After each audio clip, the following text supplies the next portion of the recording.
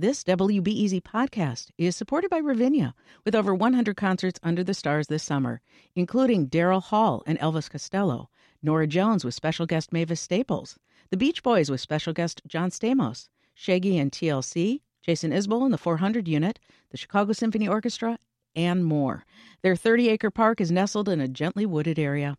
Bring your own picnic or eat at one of the park restaurants. Tickets available now only at ravinia.org.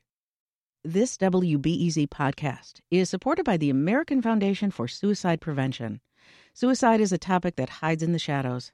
It's time we talk away the dark, learn how to spot the warning signs for suicide, and how you can have an open, caring, real conversation to help save lives. Visit the American Foundation for Suicide Prevention to watch the new short film and learn more at afsp.org/talkawaythedark. I'm Sasha Ann Simons, and this is Reset. Teenagers in the U.S. are experiencing a mental health crisis. Suicide is the second leading cause of death for young people 10 to 24 years old, according to the Centers for Disease Control and Prevention. And suicide rates increased more than 52% for those ages between 2000 and 2021. So what's happening? And why are so many kids and young adults struggling with their mental health? Here to discuss is Dr. Sonia Dinizulu, clinical psychologist within child and adolescent psychiatry at the University of Chicago Medicine Comer Children's Hospital. We're also joined by Dr. Tali Raviv, clinical psychologist and associate director for the Center for Childhood Resilience at Lurie Children's Hospital. That statistic that I just mentioned, Dr. Dinizulu, it's so alarming to me. I mean, suicide rates for young people went up more than 52% between 2000 and 2021. Can you walk us through what this age group's been dealing with and what factors have contributed to the spike? Yeah. Well, my favorite answer in psychology, it all depends, right? That's the best answer we can give. And there's just so many factors that have affected this increasing spike. One of the things that has been a buzz in the media and among psychologists and other people who study this is social media. What does social media play a role? How does social media play a role and increase time on smartphones? Mm-hmm. How much of that has played a role in looking at some of the increased symptoms of anxiety and depression, loneliness and isolation in our teen population? Yeah. So that's one aspect. But also the adolescent brain is also changing as well. And we're in the age of information where things are inundated and kids are getting a lot of information all at once. And it's an instant gratification of having to know this information right then and there at that moment.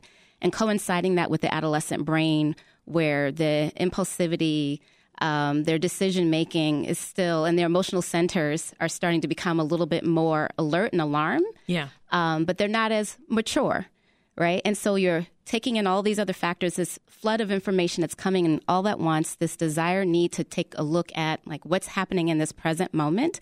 Did I get a like on social media? I'm staying up until 2 a.m. How many people liked what I posted? So true. Right? Yeah. Looking at how do we organize socially over social media, meaning getting together over groups, also plays a role where people are staying up, where they're trying to figure out FOMO, fear of missing out, right? So also spending a lot of time, more so on screens or other devices where they're taking time away from doing in-person activities, where our brains are structured to do more of in-person. Our brains are not wired to deal with technology separated from people. Yeah. Right? So we get a lot of our social cues, a lot of our reciprocity in terms of maturing in those ways in our brains from social interactions. It starts at birth. Right? Yeah. And so some of those things have been compromised. But just getting back to the social media piece, again, I don't think that's the only thing that explains, but we know that in 2012, from what I've read, that most Americans had a cell phone by that point. I think about 80%. And by that point, I don't know if it was 50% teens, but it was a huge number of teens that had a cell phone. I think by 2018, I think 80% or 90% of teens had cell phones. And 95% of them are on social media. Absolutely. Yeah. So from 2012 to 2021, current day, that explosion happened in such a short period of time. Right. What else could help explain it, right? So that is a big push a big push to help us look a little bit more closer into how this has played a role. Yeah, I appreciate that overview of sort of what the picture looks like now. We'll dig more into the social media conversation later this hour on the program. But can you take us back some decades, Dr. Raviva? What health issues were at the forefront, you think, for teens from the earlier generations? Because it wasn't social media. I'll tell you that. Yeah, well, I think that we need to have the perspective over time that every generation is going to have its own struggles, right? Whether it's a new technology, whether it's the Vietnam War, right? Mm-hmm. And I remember the biggest issue when I was a teen. It was like teen pregnancy. Right. That was the big thing you tried to stay away from, and And I think drugs and alcohol. Mm-hmm. So one of the things that I find interesting is that actually some of those concerns about teen drunk driving, teen pregnancy rates, teen use of substances more generally have decreased over time. And yet we see this huge spike in, so the risk behaviors in some ways are decreasing, but the mental health concerns and the self-injurious behaviors, suicidal ideation, self-injury, those are increasing. And I do think that that is in a very large extent related to changes in social interaction patterns that are not they're not only related to social media. Think about how many people knew their neighbors, how safe it was to walk around in neighborhoods, right? Yes. The interactions that you had at the grocery store, the interactions that you had, on your front lawn, on your front porch, those have all changed radically. I think about a time when your kids would be out playing with friends. Of course, they had no cell phones back then, or maybe some had pagers when those came about, I think in the early 90s or so. But they'd be out playing for hours on end, and you would just know they're fine. Yeah. And I think that there is kind of a tendency to maybe romanticize what existed before, right? The type of communities that didn't exist in every community and that didn't exist for every child. But I do think there has been a qualitative shift. When the pandemic happened, the early research that came out was really kind of more position papers saying we know what is protective for kids in terms of positive, healthy development. And that's first and foremost connectedness to school and connectedness to adults, having hobbies and interests. And think about, it's not just the pandemic. Certainly the pandemic led to, we knew, right? Psychologists and sociologists could predict that COVID would be bad for mental health because kids are not going to school. Right. Kids are not going to after-school programs. They're not playing sports. They're not doing the things that are healthy for development, right? And so, but that is not just a COVID. I think that is a legacy of COVID, that some of that social isolation, people stay in their house, less socializing, but that was happening even before that. Yeah, no, and I think that's what's most alarming here today. So what you just described, Dr. Dinizulu, would you call this, is it fair to call this a crisis? Absolutely. Have you been seeing more teens lately because of mental health related issues? Yes, I have. A lot of teens are reporting higher rates of suicidal ideation. There's some teens that we have worked with, a number of teens at Comer. I'm sure at Lurie I've sent some patients to Lurie for inpatient psych since Comer doesn't have one for teens. But, for suicidal ideation, for attempted, some teens have completed that came into our ED, and we tried to revive but couldn't. But yeah, there's increased heightened anxiety and depression, a lot more reports of that happening. How do you help them when they're experiencing those challenges? Yeah, we look at all the factors whenever we work with children and teens. They don't exist in isolation. So we look at all the factors as it relates to peer relationships, family relationships, what's happening at school, what's happening within their community, and then we look at the individual aspects. And the reporting, it could be a variety of reasons for our teens, but one of the things that I do see is, sleep is an issue for our teens. They're sleep deprived? Sleep deprived. That's one of the first thing I ask about. How is your sleep? And they're like, what do you mean, how's my sleep? We're in high school. If they're in, high achieving, performing high schools, it's expected not to sleep. Really? Because they have so much work to do in theory.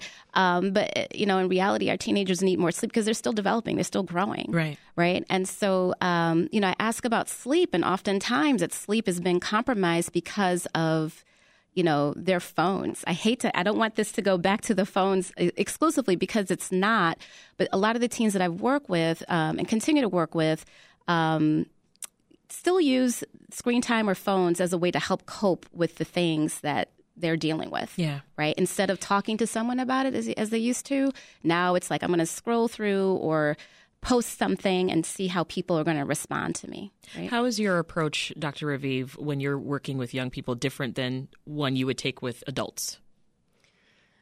So I think that when you're working with young people, first of all, you have to really build that relationship.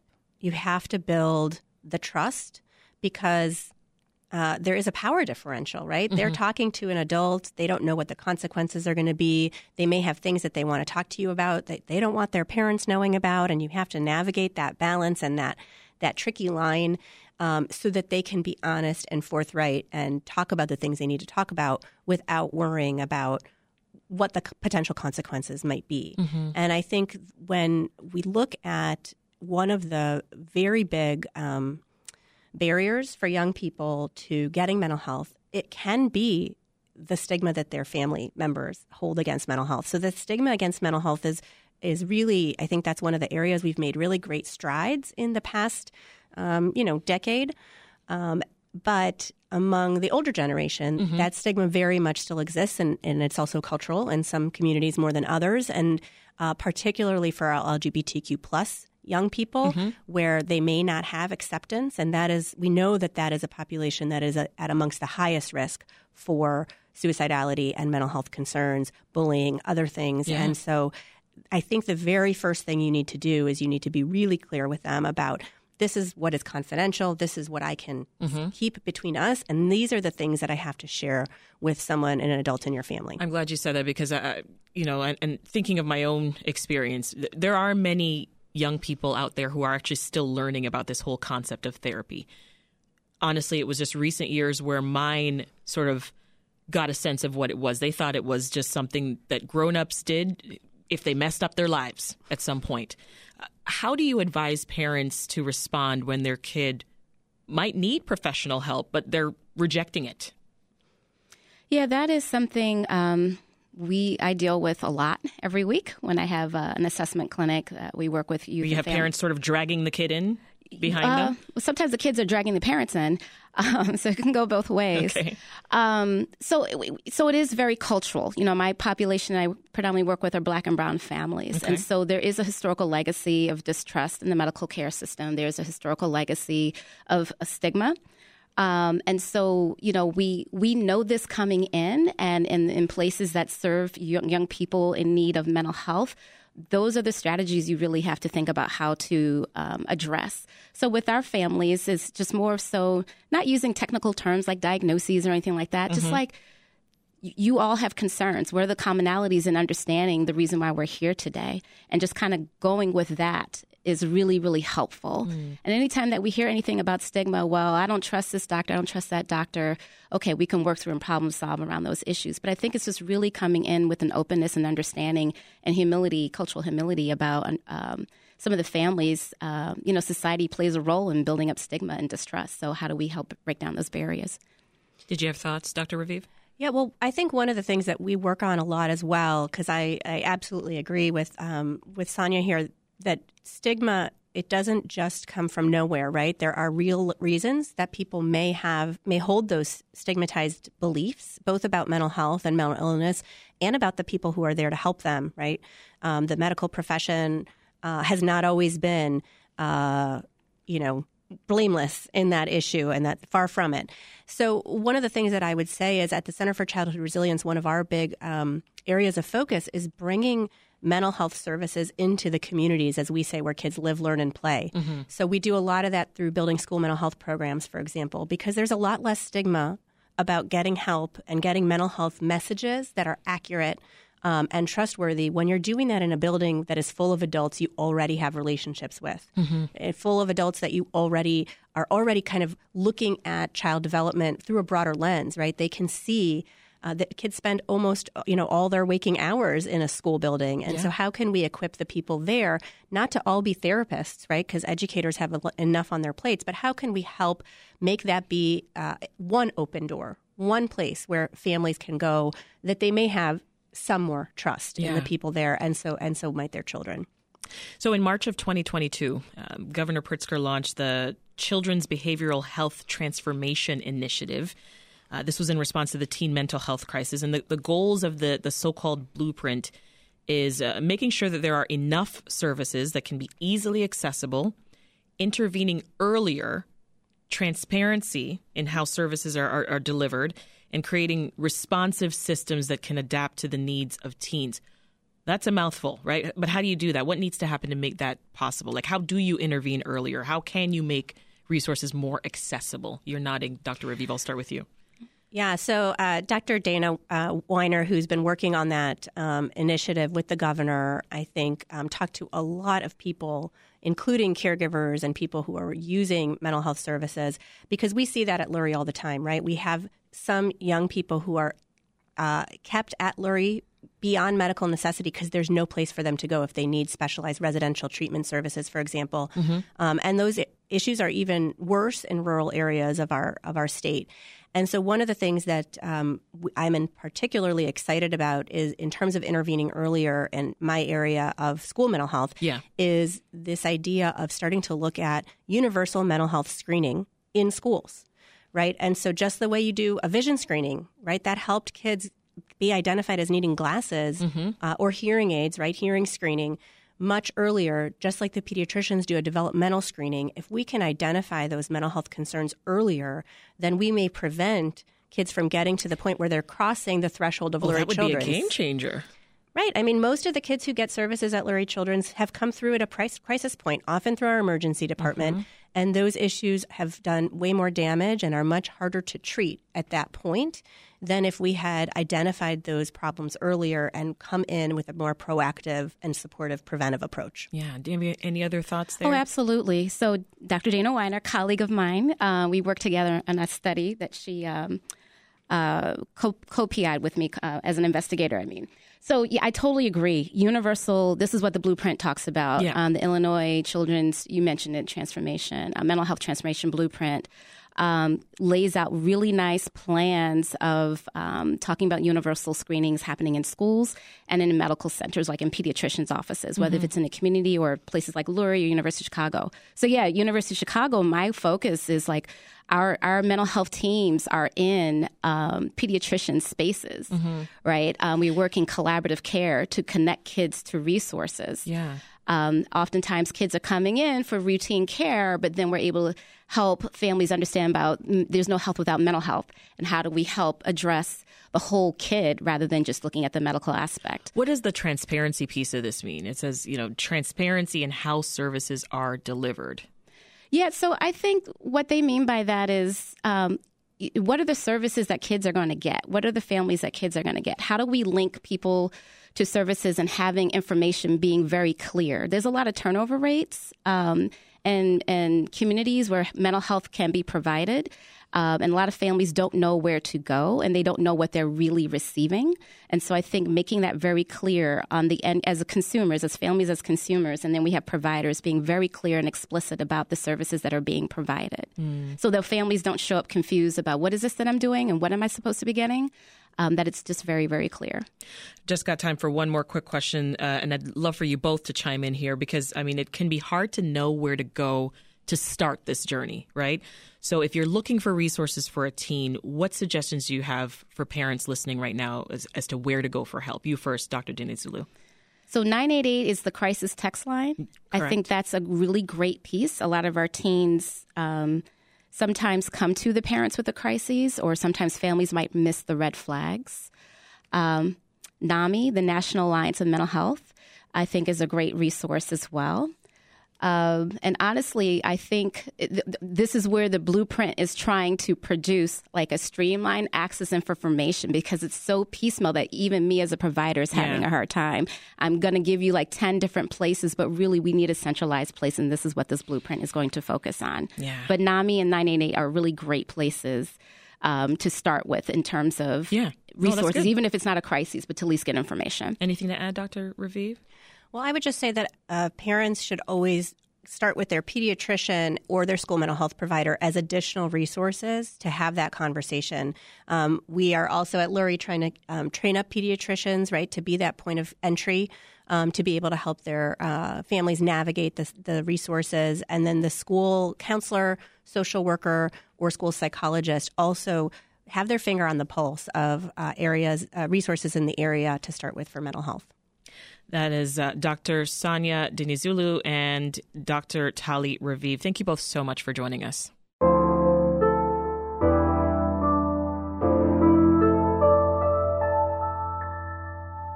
Now, as we just heard, there are numerous factors contributing to our teen mental health crisis, but many experts believe that a major source is social media. One of those experts is Devorah Heitner. She's the author of Screenwise, Helping Kids Thrive and Survive in Their Digital World, in a forthcoming book called Growing Up in Public, Coming of Age in a Digital World. Devorah, social media use among young people is nearly universal at this point. Up to 95% of teens and 40% of children between 8 and 12 years old are on Snapchat and Instagram and TikTok and other online platforms. So why is something so common seen overall as a problem? I think adults are nervous about something that they didn't grow up with and understand. And there are ways that social media and gaming and other ways kids are connecting online can maybe exacerbate some of the things that are already happening. But no one has actually shown that social media itself is a root cause of mental health issues. And if you read those reports carefully, they all are really careful to say that there is some correlation in the increase in mental health challenges that we're seeing with teens. But there's also a lot of other things going on. The last 3 years have been tremendously disruptive in the lives of anyone who was in school before the pandemic and throughout, or, kids delayed schools starting. Kids here in Chicago missed up to, 18 months of in-person school. That is not a small factor in development and access to mental health care services. Yet there's so much talk about screen time. Yes. But we don't know that that's the cause, but we do know that screens can be a place where kids are sharing about their mental health, where kids are reaching out for help. And sometimes that also makes us nervous because it violates taboos and some of the stigmas that both of the researchers who were on earlier were talking about, those stigmas about mental health. When kids get on TikTok and share about a diagnosis, or get on Instagram and share their stories, or share on Discord or YouTube, it makes us very nervous. But I think it's actually incredible information that we as adults have now, that kids are sharing so openly in some cases about their mental health. Yeah. So what I'm hearing you say is that social media affects our youth both positively and negatively. 100%. So give us an overview, both sides of the argument here. So social media can be a place where kids have some negative interactions, where kids can potentially be bullied or harassed. A lot of the kids I talk to, particularly kids who identify as girls, were talking to me about pretty extreme levels of sexual harassment from a very young age, really gross things coming into their direct messages as soon as they got social accounts. And this could be at age 11 or 12. So that's obviously really concerning to me, both as a researcher and as a parent. And there are kids connecting with one another, finding affinity, LGBTQ plus teens, kids in other communities, finding each other, like in the neurodiverse community, for example, connecting, finding support, finding resources. So I think there are both definitely positives and negatives. And it's really important to look at your own kids. For parents who may be listening, or educators, it's important to talk to the kids in front of you and really ask them what they think. How do they feel after they scroll their feed for a few minutes? Who are they following? Do they have a sense of how the algorithm works? Because the algorithm can send you really positive, uplifting things. They can send you your own friends, which could be really supportive, or they can send you information about self-harm and other and information that may encourage eating disorders. And obviously, those are the things that as adults, as educators, as mentors, we don't want kids to be seeing. This is exactly what the U.S. Surgeon General talks about in his latest advisory on social media. He's raising the alarm about youth mental health and social media being a driving force behind it. And so to your point, it talks about, when asked about the impact of social media on their body image, these are, young people surveyed, 46% of them between 13 and 17, they said that social media makes them feel worse. That's That's a lot. It's a place where we can share and compare, and teenagers are already pretty wired to share and compare themselves. And, even before social media, most kids could have made a map of who the popular kids and the less popular kids in their high school or middle school were. That's not new. But the idea that you now are walking around with this public number of followers and you can count how many likes you have on a post, that's going to affect kids. And body image, when I was a kid, I could look at a magazine and see an airbrushed model. And if I had been prone to this, I could have compared myself to that model. But now I can also compare myself right next to, like my pictures that I would post are right next to both, airbrush models and influencers and my friends. And you can make yourself that airbrush model with all the filters. I can. And then once the filters go away, then you're like, oh, right, that's what I actually look like. And then for some, that's a negative feeling. We have to really teach kids about how that works and how problematic and pernicious and dangerous it is. But I also think we have to recognize that a ton of kids are on social media predominantly for messaging, predominantly for other kinds of contacts. In other words, it's not that you get a kid on, say, Instagram or they start following TikTok and they're immediately going to be in danger in their body image. It really depends what pre-existing vulnerabilities there are and who they follow. So the more we can arm kids with good information about the algorithm and how social media works, the better off they will be in terms of their resilience. Even if they do see some negative messages, they can interpret those better if they've had good mentorship and education around social media. So the U.S. Surgeon General continues in his advisory to say, this should be what he calls a multifaceted effort. That's the way forward here, right? The burden should not fall solely on the child or the parents. So he says it needs to be an approach that involves policymakers, tech companies, researchers, and the families working all together. Do you agree? I do. I think the design features really do need to be looked at because they get us where we're the most human. It's not just kids. I post and I want likes. I want to be retweeted and shared, right? We all want to be seen and heard and understood and regarded. Accepted. And social media gets us there. And so it gets us in that place of wanting those things. And so we don't want to look at our kids like, you're dupes. What's wrong with you? Why do you post so much? Why do you want likes? It's like, of course you want those things. And so we need to look at the design. And I think the companies need to step up and take more responsibility also for taking down harassing accounts, really intervening more quickly if someone's being impersonated in these spaces. And unfortunately, the profit motive doesn't go very well with taking those kinds of things down because the kind of staff it would take to really look at everything that they're publishing and supporting on their platforms is not existent. This is Reset. I'm Sasha Ann Simons, and we're talking about the role that social media plays in an ongoing teen mental health crisis. And with us is Devora Heitner, who's author of Screenwise and an upcoming book called Growing Up in Public. Both of your books focus on this very topic. Why? Why was this something that you wanted to look into? Well, I've always been interested in these things, and I used to study kids' media and teach it at the college level. And I had 18 to 20-year-old students interviewing third graders about their media ecology, and I got really interested. And then I became a parent in 2009, right around the time that social media was exploding among my peers. And all my friends were asking these questions like, should we share our kids' pictures on, Facebook was very popular. And those questions are still lively. And when I go out to schools and I ask kids, have your parents ever shared a photo of you without permission and caused embarrassment and consternation? And they all say yes. It's like a universal that kids feel like their parents are. So, in some ways, I think about the 80s, drug commercial, which some folks may remember. I learned it from you, Mom, right? The idea of why are you sharing so much? Well, a lot of these kids are learning to share from their parents who may be sharing without great boundaries and without respect for consent and privacy. So a huge thing we can do is just ask our kids permission before we share about them. And that was something that I started to think about, early on in social media. But I had my own revisions when my kid got to be old enough to tell me stop sharing. Yeah. Right. So we can't put the blame solely on social media, as you said earlier in the conversation, Devora. But trying to get teens off of social media altogether, that's probably not the answer either. I don't think so. I think we need to look at what kids are doing on social media and ask them questions about how they feel. We need to listen and read what kids are saying and listen to their videos. Kids have a lot to say, and there are a lot of young activists, for example, using social media in a really positive way, including, young people here in Chicago who are doing amazing stuff. So I think we need to listen to those folks and listen to what they're saying about mental health. But we also need to make sure we're providing places for teenagers to hang out that are safe, where they're not over-policed, where they don't need money to be there. And so positive spaces, and I know here in Chicago, like libraries can be incredibly positive spaces for young people, and there's a lot of really great stuff happening there. These are good examples, right? School-based health clinics are important in terms of mental health services, but kids should also be safe to hang out at the park. They should be safe to walk around stores without getting followed out, right? And so when we look at why are kids choosing to spend all their time online, how much public space is inviting and available to kids? You know, are they safe going to the beach with their friends? I think that's really important. We need to do more to claim public spaces for teenagers. We need to do more to have really good on-ramps and internships and places where kids can get in-person work experience that's positive.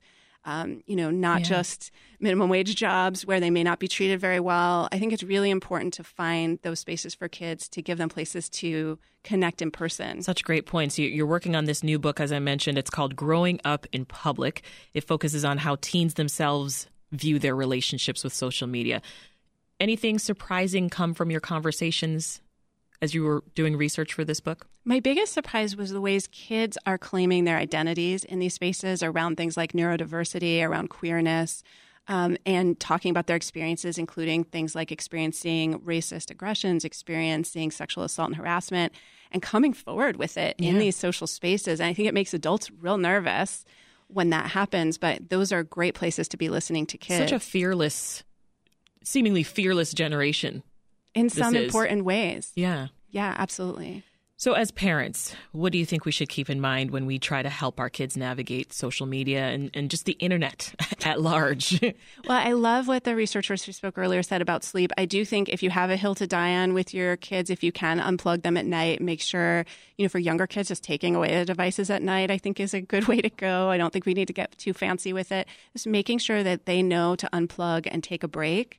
And also to keep the conversation going about how exclusion can happen, how to feel better if you see something where you were left out, how to check on information you're getting online to make sure you're not absorbing misinformation, and how to walk away from the ways that social media can kind of push us into outrage and recognize like, wow, if I'm feeling outraged, what I want to do is find other people who have affinity for what I believe and work with them to make change, whether that's at my school, in my neighborhood, in my home, or in the world.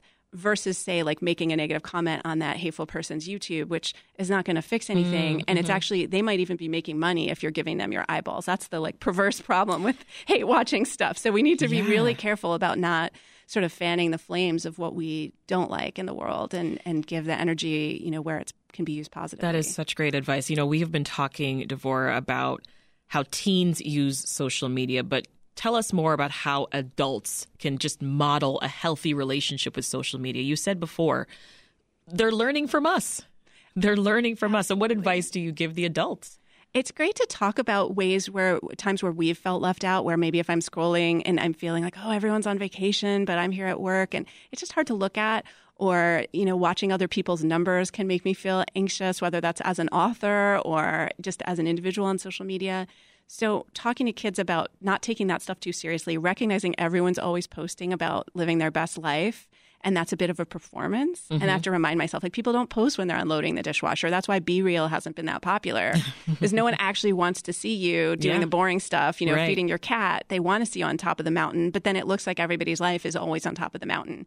So just having that perspective, putting it away, and for sure not sharing our kids without their consent and permission, and talking with them about those boundaries, because then they'll remember to ask their friends for permission. If we model that, we don't share folks' stories or their image without their consent, they know that that's the deal. And when they get to be the age to share, which is younger every day, they're going to be like, oh, is it cool if I put this on my channel or whatever, which we want them to do. Which is what we want, yeah.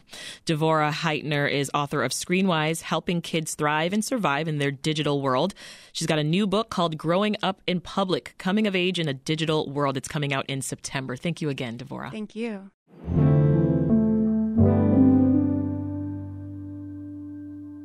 All right, let's turn now to local efforts and service providers working to address the problem by showing young people what resources are out there and supporting them through peer-led programs. With us is Sam Savin, a youth clinical social worker with JCC Chicago. That's a nonprofit organization serving Jewish communities across the Chicagoland area. And Mitchell Sandy, a licensed clinical psychologist and the vice president of clinical operations and youth services at Thresholds, which provides resources to people across Illinois living with severe mental health illnesses and substance use disorders. Now, what do you both see Chicago teens struggle with the most? You first, Sam. Sure. I think, that there are so many different factors, and really depending on the community that you're coming from, it can be a really big difference. I think that, community violence as a whole is something that a lot of teens are really struggling with to feel safe. And I think, academic pressures now more than ever have really increased. And you have teens that are having 3, 4, 5 AP classes, an early morning class, an afternoon class, and varsity sports, and all of these things, and pressure to feel like they are going to be able to compete to get into certain universities, and that pressure. And that, it kind of speaks to what, you guys were talking about before with sleep. They are not getting enough sleep at all. It's a running theme today. Our teens need more sleep. It's a big one. So I think all of those things. And then again, the social media aspect of seeing all of this online, comparing yourself to your friends and seeing them post things where they're celebrating certain things or being at a party that you weren't invited to. So there are just so many more things. And I think also the one thing that, we kind of haven't touched on is the thought that these are young adults in a way, and that they are ready to handle all of these situations when, like was talked about before, their brains are still developing, and they are managing all of these things when our brain doesn't fully develop all of those things until mid to late 20s. So that's a big factor. My 15-year-old just recently, she looked at me and I think I was like, oh, shoot, I forgot to pay XYZ bill. And she said, oh, you know what? I never want to be an adult. Right. Adulting is hard. She said, I never want to be an adult. And I was like, well, girl, you've got just a few more years. Good luck. Yeah. But Mitchell, let's hear from you. What are kids struggling with the most? I think in some sense there is like a parity issue that we're struggling with as well, being able to have services that are the same across the city of Chicago, no matter where you live. If you're in the north side, you have a variety of providers you can pull from to be able to get resources when you need that as a young person or as a young adult.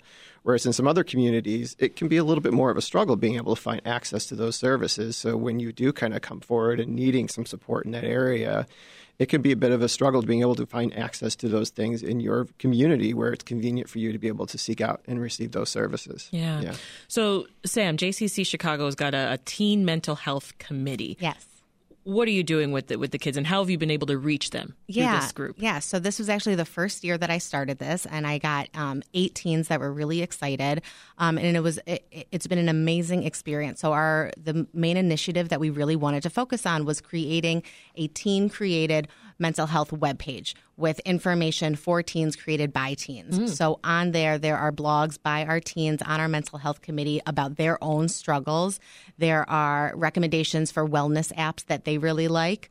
There are mental health tips on there for how to, mental health is health. We all have it. And so how to, promote and have good, healthy habits. And one thing that they really wanted on there, which I thought was phenomenal, was they didn't just want what helps, your mental health. Okay, taking a walk, getting outside, those things. They wanted to know why that is important. So on there also is why, a little bit of the science behind, that, it releases serotonin and it makes me feel better. That's why. And they came up with that themselves. And they wanted, they felt it was really important. They're like, when, adults are always telling me these things, and I want to know why it's important to do that. So, true. It's a great, great resource. So good. And we have resources on there, crisis support. A lot of the resources that you guys mentioned earlier, we have listed on there. So people can look at that and link to those web pages. And Thresholds, Mitchell, it's got a number of different resources and services for folks experiencing these similar crises. Your group's got specifically a peer-led crisis respite center called The Living Room, and a program that offers youth with something called supported employment and education. Tell us more about the different programs. Yeah, The Living Room is available, and you can access it through our agency website, thresholds.org, to be able to learn more about the program. It's designed for individuals that are experiencing a mental health crisis that may not need to go to the ER and may not need to meet the threshold of going into a psychiatric hospitalization, but are not just okay staying at home. So there's a lot of peer-led work that's done within that program. People that are actually experiencing and have experienced mental illness in their lives too are there to be able to support these members as they come in and need to be able to get support and connection to services thereafter. Vocation education and connecting people with jobs and employment has always been a core focus, with the work that we do with young people right. As they begin to start to transition into young adulthood. And the supported employment programs are there to be able to help support the young person as they start their job, having connection, but also being able to help them navigate some of the challenges they have a bridge with their employers and things like that. And many right. of our young people, especially in the programs that I work in that have a pretty significant trauma history, sometimes don't take criticism very well. They have a hard time being able to understand that maybe the feedback you're giving me as my supervisor, you're not making a comment about me as a person. And so then they have a hard time being able to then respond appropriate in those situations. So like some of our programs are catered to be able to help these individuals through those challenges before they start getting into an education or a vocational Tell us more about setting. that. Yeah, I want to hear more specific examples of how you've seen Thresholds programs really help these teens. Definitely. Many of the people that I work with are survivors of both childhood trauma, but also have mental illness on top of it as well. Yeah. And that's been in my history working in agencies such as Thresholds for many years. And one of the ways we can make a really good improvement in the programs we provide is that we've always had youth-led focused programming. So we actually run a youth advisory board within our agency that is peer-led within youth across the program. They provide support and recommendations to the agency leadership on how we can tailor and change programming. And as a result of doing that, there has this transparency between adults and transparency between the systems and working with young people, whereas many times a lot of the young people that come into these programs have had the system, if you will, quote unquote, kind of having to make every decision for them. We're trying to change that script a little bit so they can kind of take control of the decisions that are being made in their lives, especially as they transition into adulthood. Yeah. What about you, Sam? Direct impact that you're seeing on the teens from these JCC programs? Yeah, I think one of the biggest things that we've really seen is that the teens really appreciate having a voice. And that, I think, is one of the biggest factors. And I think that they really feel really empowered. So I think beyond even just, what are some of the resources, in terms of therapeutic support, but I think finding a way to have some kind of involvement in the answer is hugely impactful for teens to feel like they are part of something bigger than themselves, and to recognize that they have commonalities with other teens that are struggling with certain things. And so joining groups like this, being on advisory boards, being on mental health committees, and being able to use some of your own personal experience to help others is I think, a phenomenal way, and that is therapeutic in and of itself a lot of times. I'm curious what you say or what you think or how you respond, rather, to folks who think that this generation of young people, they just need to toughen up. Mm-hmm. They're too sensitive. Yeah, I think they get that a lot. And again, that's some of the stigma, right, of mental health. And, the older generation feeling like, oh, I went through all of these things and look at me. I didn't complain about it. I didn't have to talk with anybody. I didn't need a mental health day and all of those things. So I think in a lot of ways we've moved the needle in terms of talking about mental health. Mm-hmm. But I think in a lot of ways also it's a little bit of a fluff and not really getting at, but there are true needs and there are true struggles that really do need to be addressed. And I think one of the things also to notice is that in terms of accessing resources, a lot of times that is done when you are already in a crisis. Right. And that's the biggest thing, is that just because you are, maybe functioning by certain people's definition, I'm getting out of bed, I'm turning in my homework assignments, but if you know that, there is some persistent thing that I do not feel well in my life, and that is the point. We have to get to it before it gets to crisis mode. Right, exactly. Mitchell, keeping all of this in mind, why are community-based services so important when it comes to addressing crises like these? When we talk about recovering from mental illness and being able to manage it on an ongoing basis, we're also kind of looking at their resiliency and building up their resiliency portfolio. And a lot of that kind of looks at both internal resources that we have, but we're also looking at what are some of the external things that we can kind of build up in that young person's life, from connection with family, but connection to community and school is equally as important. Mm-hmm. Having a place where they feel they can be accepted and supported is critical. And so it's about making an impact on an individual level? Absolutely. Would you say that? Absolutely. And being able to really surround that young person with resources, both things they can do at home within their family, but also who are the people in the community that are most important for them as well, whether it's a coach, teacher at school, whatever it might be. You're drawing upon them and being able to bring them in and surround the young person when they are struggling, as opposed to having them kind of go to another community and receive services or whatever that might be, or being completely displaced. For example, for some people that go to residential programs, they have to go sometimes all the other end of the state to be able to receive those services, as opposed to back to the communities where they actually are going to live once they discharge from those programs. Sam, I want you to talk to teens listening right now. What would you say? What do you want to tell them? What should they know? That's a great question. I think that you are not alone. I mean, that is the biggest thing. I think you are not alone, and there are people in your world that want to help and support you in some kind of way. And whether that's a friend, a teacher, there is ways that you as a teen can access support and resources. Even, on our website, jccchicago.org/teenmh, you can also link to something called Ask an Expert, which is a completely anonymous way to ask me a mental health related question. So that is something that if you feel like you're not comfortable reaching out to somebody, that's a completely anonymous way that you can ask and reach for some help. And also, I think, a lot of times they don't want to talk with their parents. And a lot of teens don't know that there's actually a law that you can see somebody up to 8 times without parental consent.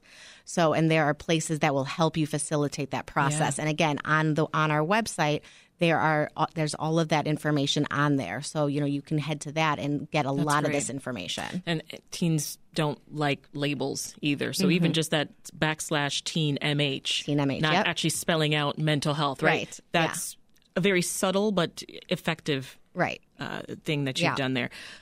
Before we go, where can folks go to learn more about your group? You first, Mitchell. Thresholds.org would definitely be a place you can turn to be able to learn more about our program as well. So. And then, like I mentioned, jccchicago.org/teenmh. And then also you can follow us on our Instagram at jcc.chicagoteens. And we do a lot of posting on there as well in terms of mental health support and things that we have going on. I'll give you the last word, Mitchell. A word to teens listening. I like what you said about them not feeling that they don't need to feel alone. And I think I could echo that wholeheartedly. And there's definitely dedicated adults that do care and want to listen and want to change the systems that you're a part of and want to be able to make it more youth-friendly, inviting, and more focused on your needs, where you want it to go. There are folks who want to help you. Yeah. Mitchell Sandy is a licensed clinical psychologist and the vice president of clinical operations and youth services at Thresholds. And Sam Savin is a youth clinical social worker with JCC Chicago. Thank you both so much. Thank you so much. Thank you.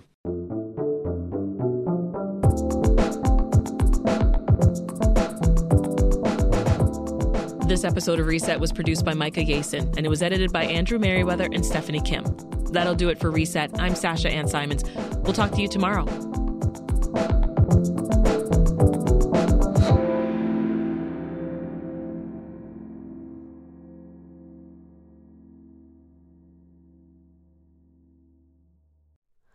Hi, it's Terry Gross, the host of Fresh Air. We bring you in-depth, long-form interviews with actors, directors, musicians, authors, journalists, and more. Listen to our Peabody Award-winning Fresh Air podcast from WHYY and NPR.